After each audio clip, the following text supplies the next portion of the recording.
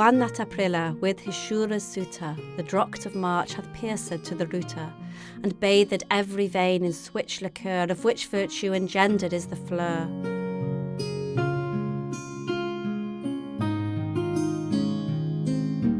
Welcome to A Beginner's Guide to Chaucer, a podcast series that offers the beginner an insight into the life and times of English writer Geoffrey Chaucer, and why his most notable work, the Canterbury Tales, still has relevance today.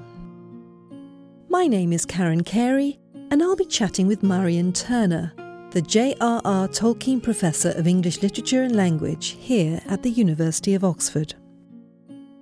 Hello and welcome to Chaucer for Beginners.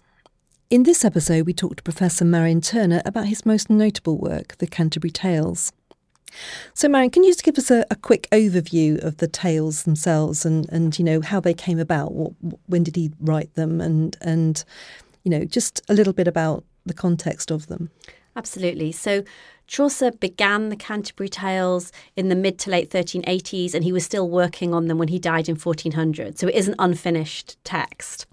The idea of the Canterbury Tales is that a group of people all meet up in the Tavern in Southwark. So they meet up in a pub, essentially, what we would think of as a pub, which has rooms where people can stay.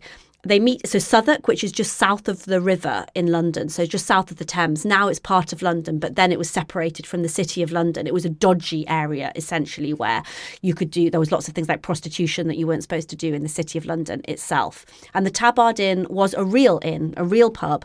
It was run by someone called Harry Bailey, who is also a character in the Canterbury Tales.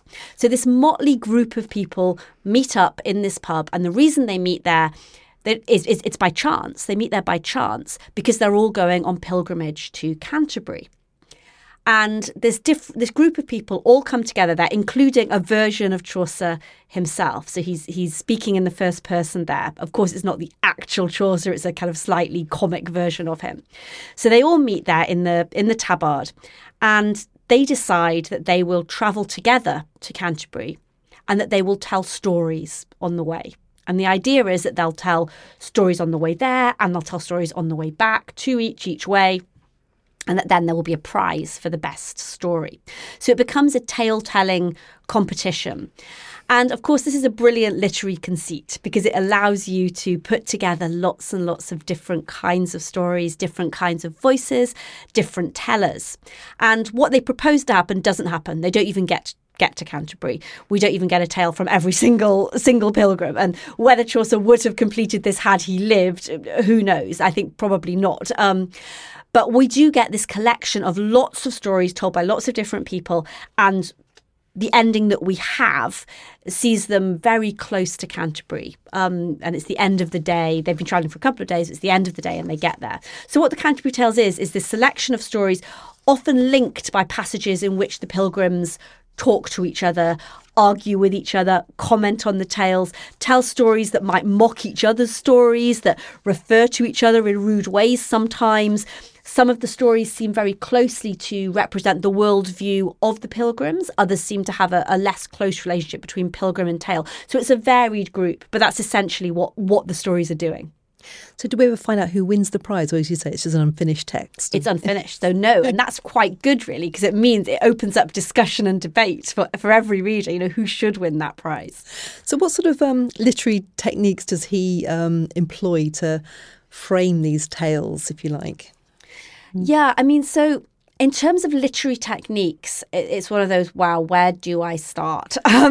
So Chaucer is the poet who invented the iambic pentameter. So the iambic pentameter, which is a 10-syllable line with 5 stresses. So it goes da-dum, da-dum, da-dum, da-dum, da-dum. It's the poetic line that's most associated with Shakespeare. But it was, in fact, invented by Chaucer. His early poetry is more often in a shorter line, but he developed it in response to Italian poetic forms, in fact. So most of the Canterbury Tales is in that form, though some of it, there are a couple of prose tales. There's also sometimes he uses different forms and uses lots of different rhyming patterns and so on. Some people have suggested that in the General Prologue, he is using a technique which much later was called free and direct discourse, in which the narrator seems to be speaking objectively, but actually is reflecting the views of the person about whom he's speaking. So when he describes the different pilgrims in the General Prologue, he seems to do it with a kind of ironic, joking sympathy for views that are obviously outrageous. So he often is describing the pilgrims as if what they're doing in a very naive way, clearly showing that they're sinful and wrong in all kinds of ways, but doing it in a way that seems to exculpate them and to say that they are okay. So in that General Prologue, we get the pilgrim portraits, where we get a sense of who they are, and that begins to set up for us the kinds of stories that they might be going to tell. He then goes into each story. They're told in so many different genres and forms. But in terms of the frame, we then see in the frame a kind of moving on of the narrative, where in various points in the frame, we're told, where they are, for example, or that the sun has moved on in the sky, that they're talking to each other about those stories, making judgments about the stories. So we have a kind of encoding within the text of audience response. And that is a crucial literary technique, because Chaucer is really interested in the reader, in reader response, and in the idea that readers will respond differently to texts. And that's just a fundamental importance to Chaucer's poetics throughout his text, the idea that there isn't one authoritative meaning. And he encodes that by, so for instance, he will tell a story and then he will say, he will get one of the pilgrims to say, well, this is what that story means. And it's always a ridiculous interpretation. So for example, you get to the end of The Physician's Tale, which is this awful story in which a completely innocent girl, her father ends up killing her to stop her being raped by a man who wants to abduct her. And after it, the host, Harry Bailey, the innkeeper, says, well, her beauty was her death. And you're like, no, that's not what happened at all. It wasn't her beauty's fault. I mean, of course it wasn't, and people kind of talk about, and so it encourages us to think, well, what really happened there? No, her father was her death. This rapist was who was the problem here? Or there's another story, The Franklin's Tale, which ends with the Franklin saying, who was the most fray, which means generous. So 3 men have all done particular things towards the end of that story. And so it encourages the audience to think, well, who was the most generous? Were any of them generous? What about the woman? What happened who was also important in that story? So it encourages reader response right across the Canterbury Tales, whether the stories are responding to each other or we're being given responses. So it really makes us enter into the text. So how were they received then, the tales themselves? Yeah, great question. So when we think about what it was like in this era, we need to remember this is almost 100 years before print. So Caxton set up his printing press in Westminster in about 1476, so 76 years after Chaucer had died. So Chaucer is operating in a manuscript culture. So of course that means that you can only reach a very small group of people compared to the number you can reach in a print culture. And early on, Chaucer, and Chaucer didn't wait to finish a text before he circulated it. So we know, for example, that The Knight's Tale was circulated quite early on, and in the 1380s another poet was quoting from The Knight's Tale. So this is a long time before Chaucer had written the bulk of the Canterbury Tales. So he would circulate a few tales, one tale, a couple of tales, to different groups of people and get their responses before writing more. The kinds of people that he was circulating it to, so some of it is speculative, but we do have some evidence. So as we talked about in the episode about Chaucer's life and the world more generally, Chaucer straddled lots of different social groups. So he probably aired his poems a bit at court, but mainly the highest people in society weren't reading that much English at this time. When we look at their wills, they were mainly reading French books. So he may have had some audience amongst the very highest of society. He certainly knew those people, the kings and queens at the time. But people on the edges of the court, chamber knights, they certainly read his texts. Merchants also read his texts. So the earliest example of one of his texts being sold comes in the 1390s, and it was a copy of Troilus. It was quite cheap, and it was being used to pay a debt, and it involved an innkeeper and brothel owner. for example, who was, quite a well-off merchant, but those were the kinds of people as well. We know of London scribes who worked for guilds, for example, who owned and read his texts very early on. So we're talking, relatively educated people. We don't have any evidence that, ploughmen were hearing Chaucer's texts. But what we do know about reading at this time is that people wouldn't usually read a text on their own. If you got a manuscript, you would read it to a group. Now, you might do that in a great household, in a courtly setting. You might do it in an inn or a guild hall. So one manuscript would be likely to reach many, many people who would hear it and would then discuss it. And even if someone was reading on their own, they usually read out loud, which I think is interesting for us to think about, because the way that we read, which is usually silently on our own, is an incredibly odd way to read. When you think historically, geographically, around the world, across time, that's not how people have usually read. Usually reading is something that is social and collaborative and involves debate and discussion. It's also something that you speak and you hear, you taste words, you hear words. You don't just take them in through the eye. That's really interesting, because now thinking back at it, yes, when you're looking at the text, it sounds better when you're reading it than when you're reading it out loud than when you're reading it on the page. It doesn't have as much impact as when you read it out loud, does it? Yeah, absolutely. Yeah. And people find it easier to understand when they hear it out loud. And of course, this is particularly the case for poetry, which is all about rhythm and rhyme and the idea of the poetic line and hearing echoed sounds and so on. So it is really helpful to read them out loud and to hear them read. Yeah. So how does the Canterbury Tales differ from something like the Decameron? I love the Decameron. And obviously, Chaucer was influenced by Boccaccio. So how does that how do they differ from the Decameron? Yes. So just for listeners then, so Boccaccio's Decameron is another tale collection. So Boccaccio, really important Italian writer, writing in the middle of the 14th century, so just slightly before Chaucer. And in the Decameron, so it's set during the plague, and 10 people, they meet up in Santa Maria Novella in Florence, and a church in Florence, and they decide to flee the city to a country house and wait out the plague. And while they're there, they're going to tell stories.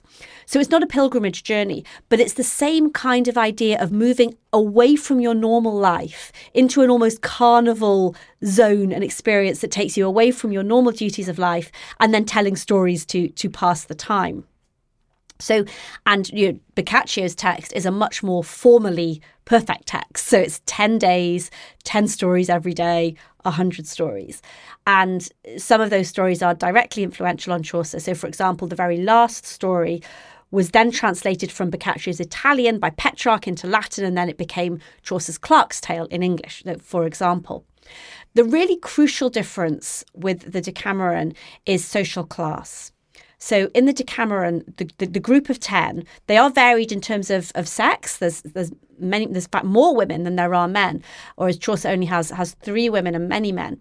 But it's not as varied in terms of social class and demographics. So when they meet Boccaccio's group, they are all either related to each other or close friends, and they are all from a high social class. They are gentles. There are servants within the Decameron, but they don't tell stories. They serve. The storytellers are all this group of gentles. What Chaucer does is radically different, and it's really hard to overstate the importance of that. Chaucer gets together this group. The person of highest social class is a knight, who's not really that important. There is a ploughman at the bottom. Most of them are middling people. So there's a miller, there's a cook, there's a merchant, there's a lawyer, there's a physician, a doctor, there's the wife of Bath, there's a pardoner, there's 2 nuns. It's a real range of people. A lot of them are kind of city people that you would meet in somewhere like London rather than out in the countryside. And the idea of saying, well, we shouldn't just listen to voices of authority. We shouldn't just listen to people of social importance. Maybe a miller's got a better tale to tell than the knight. Let's listen to women. Let's listen to these people who are just here to cook our dinner. Let's see what their story might be like. That's really amazing and kind of mind-blowing to say we need to listen to their voices. And the point is not that everyone's going to tell a brilliant tale or a tale that you'll love. The point is that you don't know until you listen. And I think that Chaucer was really profoundly interested in perspective. Now, when Chaucer travelled to Italy, he saw early artistic experiments in perspective by people such as Giotto when he visited Santa Croce in Florence, for example, in 1373.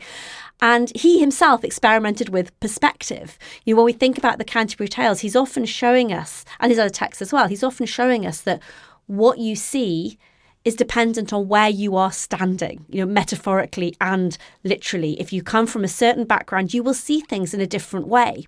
And I think this is just a crucial message for us in any era. But I often think that today, ever more, we are fed the same perspective, right? And that is what the internet and algorithms are trying to do. You read one story and then it will feed you other stories that give the same point of view and back up your worldview. And that is a huge, huge problem politically in our world, that we don't see other perspectives. And I have to go out of my way to find newspapers and news stories that don't back up what I want to read. But Chaucer 600 years ago is aware of that. Of course, he's not aware of internet rhythms, but he's aware of this kind of thing when he's saying, well, get out of your comfort zone, challenge yourself, listen to that different kind of person, that person that you wouldn't normally meet, hear what they have to say and think about it, engage with it. I mean, I think that it's difficult to use words such as democratic because that wouldn't have been very meaningful to him in such a different political era. But I think he is radical in lots of ways, and in his interest in listening to different kinds of voices, I do think that's quite revolutionary in all kinds of ways and very different to what other authors are saying. Yeah, I mean, because I would imagine that before him, it's all tales of, knights in shining armour and sort of lots of morality type tales. They weren't really tales about ordinary people, were there? I mean, I think you did get some tales about ordinary people. So someone like Boccaccio is telling fablio tales about kind of ordinary people who are adulterous and mercantile, but they're not being told by ordinary people. So that's very different. If you've got someone who's quite aristocratic, who's telling a tale about vulgar ordinary people, that's somewhat different from having ordinary people and telling a whole range of different tales, because they don't always tell the so-called vulgar tales. They tell a range of different kinds of stories. So I think it's more important to think about voice than about subject matter in that way. It's about that, who gets to speak and be heard. Yeah. So going back to the tales themselves then, the characters, the way it's laid out in the Canterbury Tales. So the Knight's Tale is chosen as the first in the printed edition. Why do you think that was? Why not the Miller's Tale or the Reeve's Tale, for instance? Yeah, so it certainly is the first. So we don't know the order of all the Canterbury Tales, but we do know some of the order. And what happens at the end of the General Prologue, so where the General Prologue where they all meet and we get the descriptions, the host, Harry Bailey, who sets up this whole competition, then says that they're all going to draw lots about who will tell the first tale. But he's obviously fixed it so that the person of highest social class will tell the first tale, because that's how he wants it to be. So Harry Bailey, although he is himself a tavern owner, an innkeeper, he believes in social hierarchy. So he wants the important knight to set things off well and tell the first story. So the knight tells his story. He's the person of highest secular, so non-religious status. And after his story, the host says, right, that was great. Now let's have the monk, who is the person of highest religious status. He should tell the next tale. So the host is trying to have an order which is traditional. Let's listen to the important people first. But that's not what happens. So, as I say, the host says, let's have next most important person. And then the miller says, oh, I'm a bit drunk and I'm going to tell a great tale. So it's like you're in the pub and someone kind of goes, oh, listen to me. And so we have this very drunken person who says, yeah, I've had a lot to drink. I want to quite the knight's tale. I want to repay the knight and kind of tell a tale back at him. I'm going to speak next. And people go, oh, really, you're drunk? Oh. He goes, yeah, I am. I'm going to tell my story.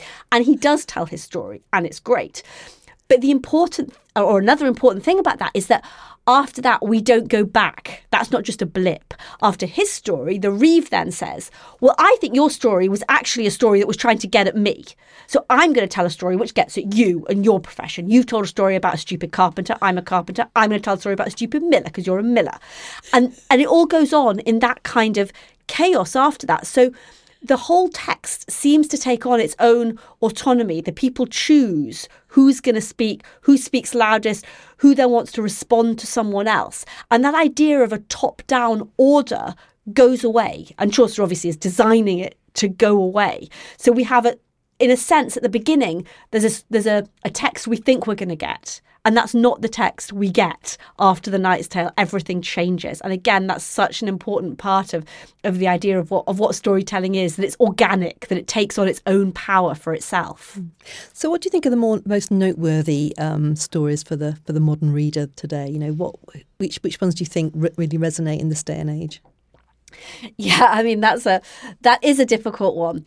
And I think first of all, I would say that one of the reasons that Chaucer is so popular across time and has never gone out of fashion or popularity is because of the variety of what he wrote. So different eras find different tales interesting. So when you look at, say, the Victorian era, people liked the stories about, mainly, they liked the stories about female submissiveness, didacticism, female saints, romance and chivalry, those kinds of things. In the 20th century, people liked the stories about sex intrigues, people putting their bums out the window and farting, adultery, those kinds of stories, right? So, those are the ones that people know about. When we look at, say, Pasolini's film of the Canterbury Tales, he only uses tales about sex. And the one he puts in some that aren't about sex in Chaucer, and he just inserts lots of extra sex scenes. When you look at 19th century collections of Chaucer, which were often made for children and young people, it's not those tales at all. It's things like the Knight's Tale and the Clerk's Tale, and these kind of serious tales that are not so popular today. So I suppose what I'm saying is that this is something which is very changeable. Lots of people remain very interested in the Wife of Bath's prologue and tale. I mean, those are very different, the prologue and the tale, but people, I think, are extremely interested in the female voice, and we see lots and lots of adaptations of that today and across time. I think that's one that people are very interested in. The Pardoner's Tale, which is the story of three rioters who try to kill death. It's a serious morality tale in lots of ways, but it's the story that was the inspiration for Harry Potter and the Deathly Hallows, for example. So that's a story which has still got a lot of resonance today. The Nun's Priest's Tale, that's been popular right across time. I mean, that's a beast fable. It's got various obvious moralities to it, but it also digresses in lots of ways. It's the story of Chanticleer, the rooster, and Reynard the fox. And it's a great one because it works for lots of different ages and it has lots and lots of different meanings to it. But as I say, the beauty of the Canterbury Tales is that everyone can find something that they are interested in because there are so many different things there. Thank you very much.